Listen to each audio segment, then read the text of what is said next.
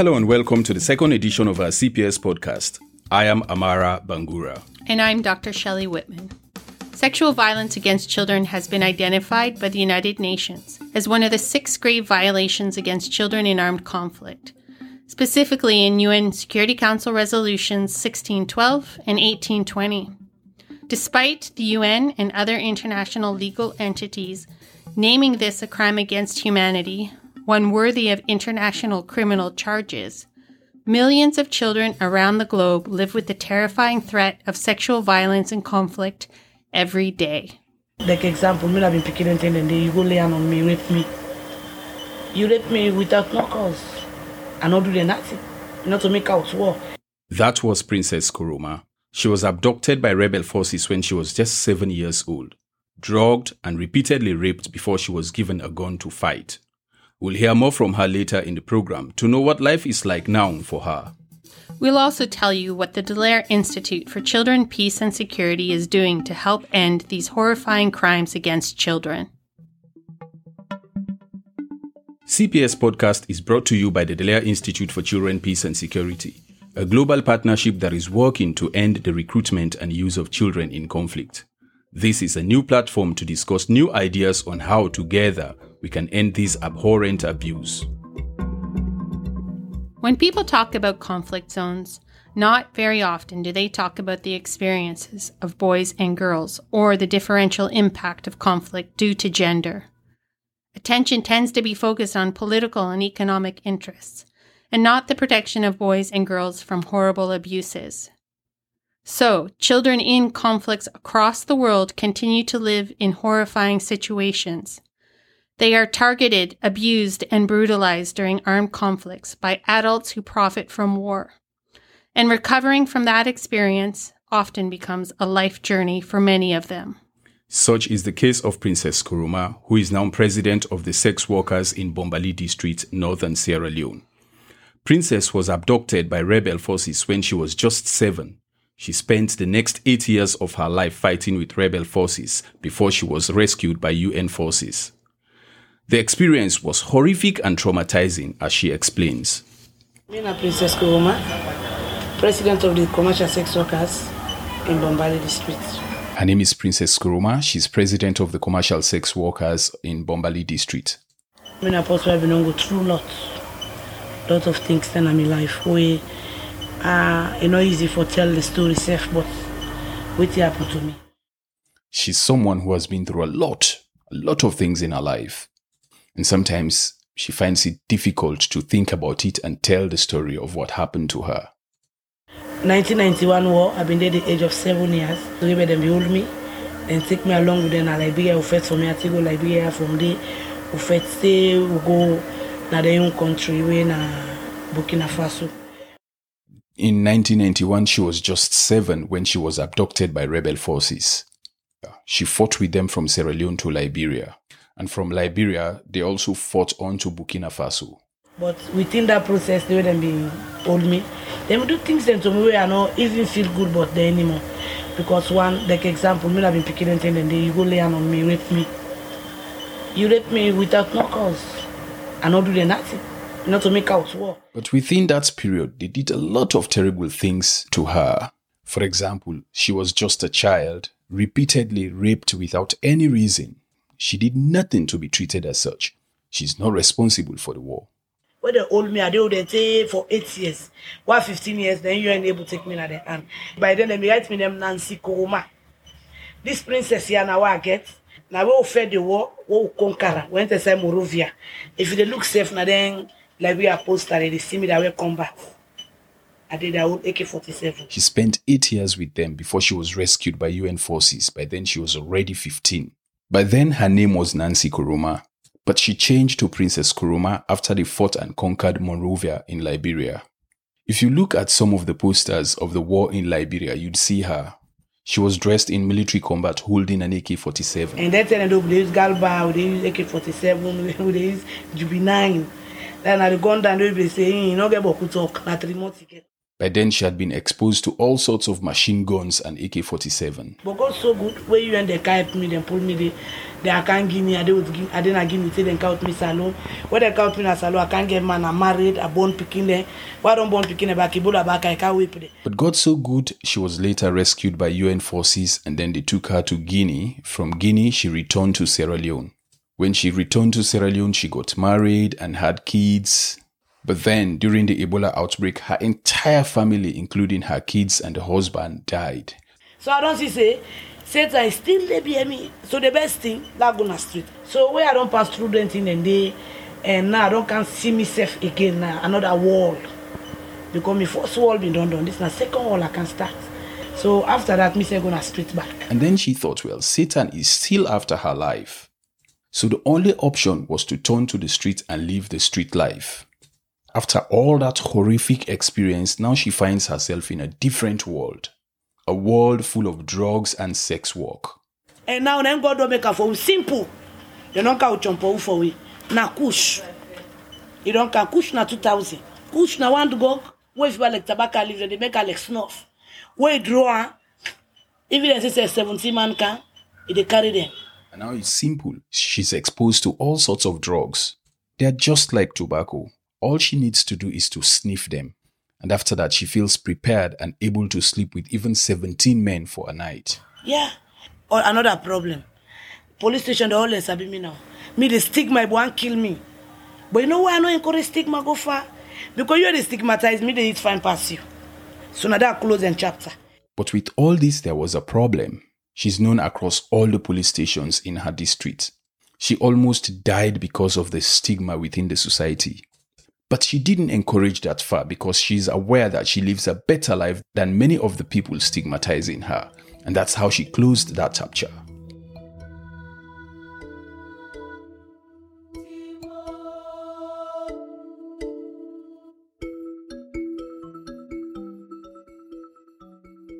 Now, Shirley, before we go any further, I'd like to ask you a few questions relating to the story of Princess Nkrumah that we've just heard. First, I'll put aside the fact that you are the executive director of an organization trying to end the use of children in conflict. But as a parent, how does it feel hearing such stories detailing the experience of children, especially girls in conflict? Yes, Amara, it's really is a huge factor that when I've traveled around the world and been to the conflict zones that I've been to, you can't help separate yourself from being a parent. And as a mom of 4 children, there are many times I've been in situations where I hear the stories of children or see the situations that they're in. And I think that I am so grateful that my children have had the opportunity to grow up without such abuses. It's exceptionally difficult, and I can recall in particular one time being in the Democratic Republic of Congo, hearing some of these stories. And it was only that night that I was able to really compress, and I broke down and cried thinking about the pain that they were all going through. And I'd like also to mention that I personally know Princess, and we are from the same town. And in addition to a horrifying experience during the war, I also know that she is the only Ebola survivor in her family. She was on a sickbed in a hospital and watched her 2 kids and her mom dying in front of her. And soon after, other close relatives died as well. From an expert point of view, what are some of the long-term psychological effects of these situations? There are so many, and of course it depends on each individual and the experiences. But some of the common areas that we understand is that many children blame themselves for the experiences that they may have encountered or been abused in. And so there's a deep sense of shame for what they have experienced, as well as it has an impact on their identity of who they are and their worthiness to society. And, you know, they also think a lot about how this impacts their role as parents and adults into the future. So even if it's not something they deal with at that time, it will have a long-term impact when they themselves become adults and parents. And their ability to accept love and to give love is deeply impacted. Yeah, as Princess mentioned, she said one of the things that almost killed her is the stigma within the community. And she said, I am known across the district in almost every police station here because I fought to overcome stigma. Absolutely. The stigma is horrific. And for any of the girls that are associated with armed groups or armed forces, it's almost assumed that they have all experienced this and therefore this view that they are somehow tainted goods when they come back to the community. So yes, those are major factors in terms of their successful rehabilitation. And you have worked in many conflict situations, and I am sure you must have had similar stories to that of Lady P that we've just had. When you meet people like Princess Koroma, where do you start the discussion about giving them hope?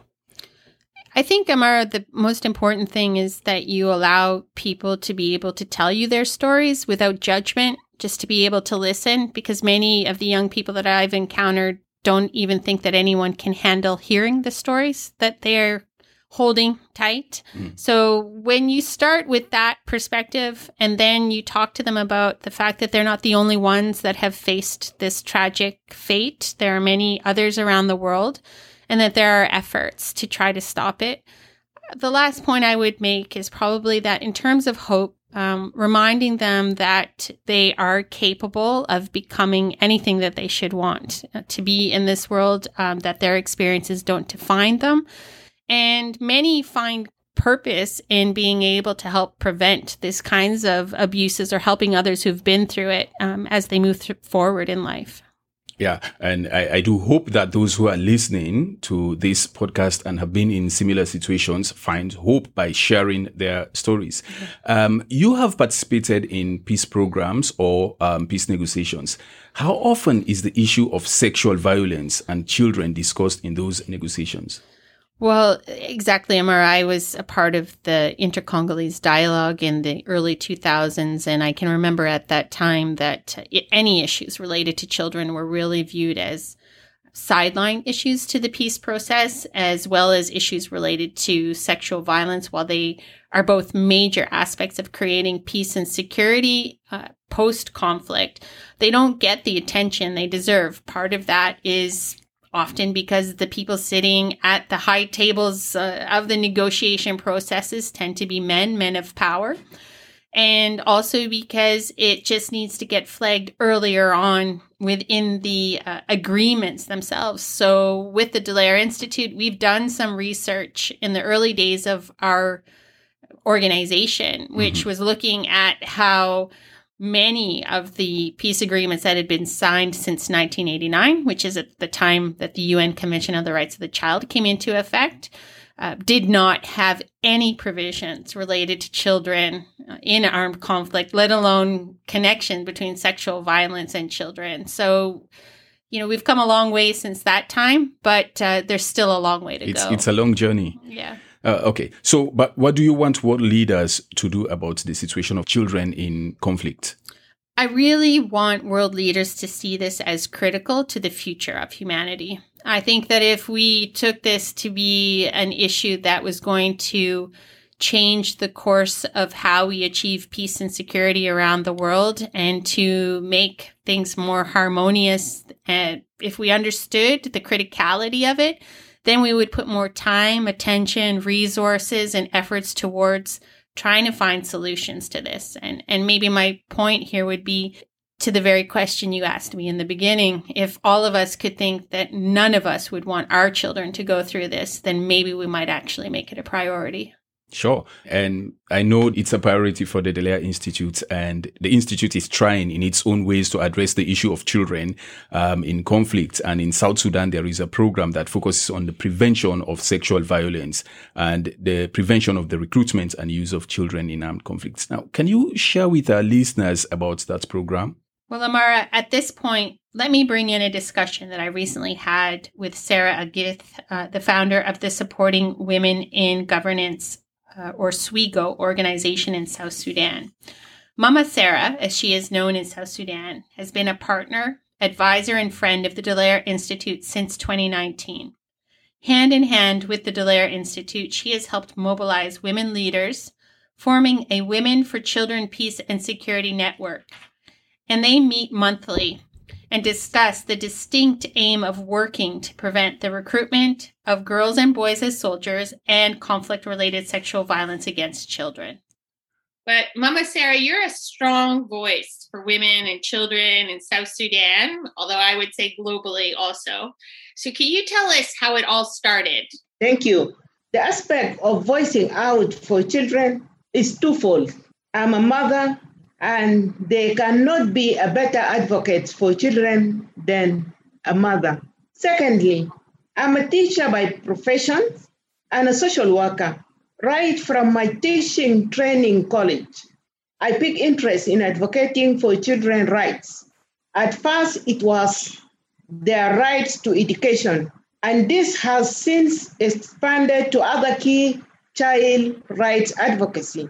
Issues such as their rights to be kept out recruitment into armed group or forces, right to health and proper nutrition, just to mention a few. Absolutely. And so maybe Mama Sarah, just talk to me a bit about what it's been like in terms of your journey and maybe some of the successes you want to share with people, the lessons you've learned along the way. Yeah, during our community dialogue, we have interacted with so many women telling us many stories. Yeah, for example, like the story in Bantu, the women say that she has 3 sons and all of them were recruited, by the armed group. Wow. But unfortunately, all of them died. Oh. And she said that she's even regretting of giving birth because her children died, and the other children also in South Sudan, some of them, they are being in the street, some of them, they are also being formed by other groups, and they are doing many things, many bad things. And she told me that I'm even regretting why I gave birth, because all my children are being recruited and all of them dying. This is actually affecting her and her husband also. And how many children did she have in total? In total, she has 5. 5 children, and 3 of them. She just remained with 2 girls. Oh, wow. That's extremely painful for her. So as we think about this and we think about the stories you've heard, we've also are dealing with being in the middle of this COVID-19 pandemic. And now there are certain restrictions that are happening in South Sudan as well. Can you explain how important it is to have those community dialogues, especially on such difficult matters that you've just discussed? As I mentioned before, community dialogue, actually for us, it was a learning experience. And we exchange information, share personal story and experiences, express perspective, develop solution to community, ending the recruitment of children. Mama Sarah, can you tell me what are some of those solutions that people have come up with? Is there an example of a solution you could share with us about preventing from recruitment and use of children from some of these community dialogues? Yeah, they say that they should come with a strategy. They have mentioned some of the things that the government can do. For example, keeping children in school. Right. And actually, the government can come up with support program to the children, for example, like the drama, the sport, to engage the children, because children are engaged in learning, and outside there is no social support, or there is no a forum for the kids to come and play and discuss, make friends. This is some of the things they have mentioned. And how about the women themselves? Because a key aspect is about parents being educated and understanding the dangers of recruitment and use of children. You mentioned about the mother who lost 3 sons as a result of being recruited and used by an armed group. But did any of them talk about how important it was for them to understand the dangers of this issue, or what they didn't realize in any of those dialogues that had been conducted? Actually, when we are conducting the community dialogue, we were surprised because they know everything. They know children are being recruited, children are being supported by the armed group, recruit them and take them away from them. They know about it. Mm-hmm. But they are saying that we have to collaborate with the government to end the child recruitment. We want to stop the child recruitment. Mm. And what about girls? Some of the key protection issues that girls are facing, I think there's a lot of people that don't understand globally that children that are girls are also being recruited and used or subjected to a lot of harms as a result of the existence of some of these armed groups in the communities. Can you talk a little bit about that aspect? Yeah, they mentioned the recruitment of girls for the purpose. They mentioned that the commanders are going to marry the girls to be their wives, to cook, to help them in domestic work. They mentioned. So that's important, very different in different areas of the country, the types of violations and responses and different types of armed groups that exist have different types of tactics. Do you feel that the reaction of the women to some of the training that we've been conducting or those community dialogues, do you feel that there is something particularly interesting about their response or reactions that you've learned? Yeah, we have learned a lot. I mentioned. Yeah, they mentioned to us the government should open school to children to be engaged in the school. And government should come up with a program that can assist the children and vulnerable group. And they furthermore also insist to the international NGOs and other development partners to engage in programs that support children. How is this related to the ongoing peace process, though? So, you were talking about the dangers that exist and the lack of services for children. Even they have mentioned that for us to have a stable South Sudan, we have to have peace. And when we have peace, the parties sign the agreement should commit to end the recruitment. And furthermore, they say that the government should come up with a program, even the political parties, to end this, because some militias and some armed group is still recruiting children. But they mentioned that we cannot stop it without peace. We need peace. Yeah. And we need political will. Absolutely. For us to stop.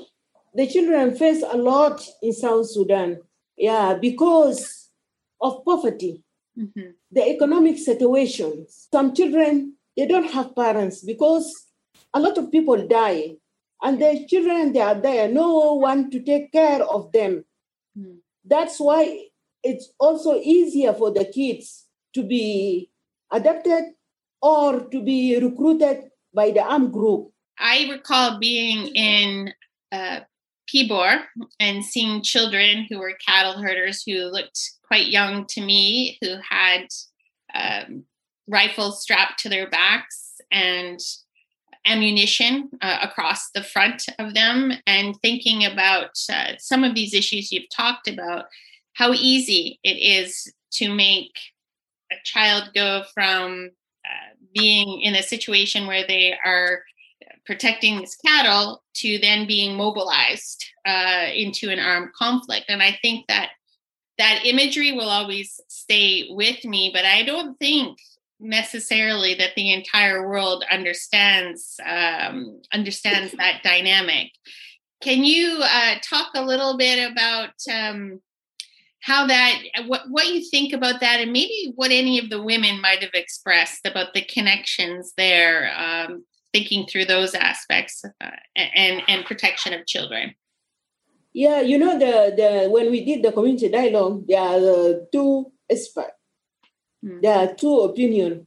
Yeah, some say that there are some group supporting the children to join the armed group because they are expecting the child to be trained to help their community and to support the political party or the armed group they support.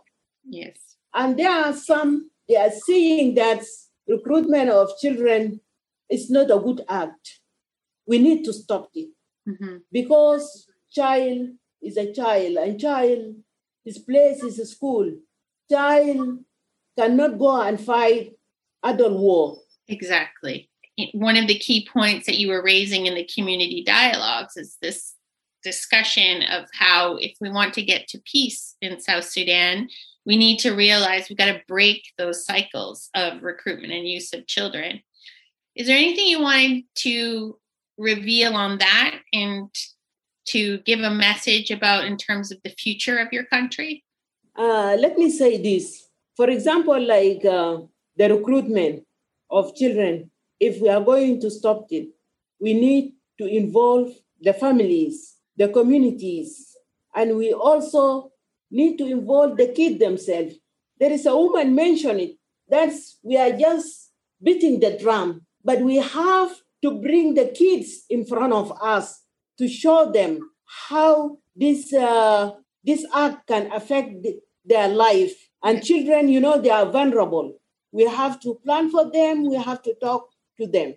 Yes, Mama Sarah, I thank you so much for the opportunity to speak with you today. It's always a great pleasure to get to see you. But I think that the positivity that you bring to the future of the country of South Sudan is something to inspire all of us. What you've told us today is so critical to building a children, peace, and security agenda around the world. We've got to include children. We have to include communities, but we also need the political will at various levels. Yeah, and actually, Go ahead. Yeah, we actually looking for a future where achieving one's dreams, children and women. Absolutely. And certainly we know that empowering women and children to address the future is the way of positivity for change. So thank you so much, Mama Sarah. Thank you. Thank you, Chelly. That's it for today's edition of CPS Podcast. We'll be back again next month with another edition of CPS Podcast to learn more about the Dallaire Institute's community and security sector approach to ending the use of children in conflict. If you'd like to listen to this podcast again, please download it, and of course, please feel free to share it. And thanks to Global Affairs Canada and the Slate Family Foundation for supporting our work in South Sudan. If you also feel strong about our work and want to support us, please head to our website at thedallairinstitute.org and click on the donate button and donate to our work. We'll appreciate that. This has been a Dallaire Institute's production. Thanks to all those who contributed. Until we meet again, I am Amara Bangura. And I'm Dr. Shelley Whitman. Thanks for listening and have a wonderful day.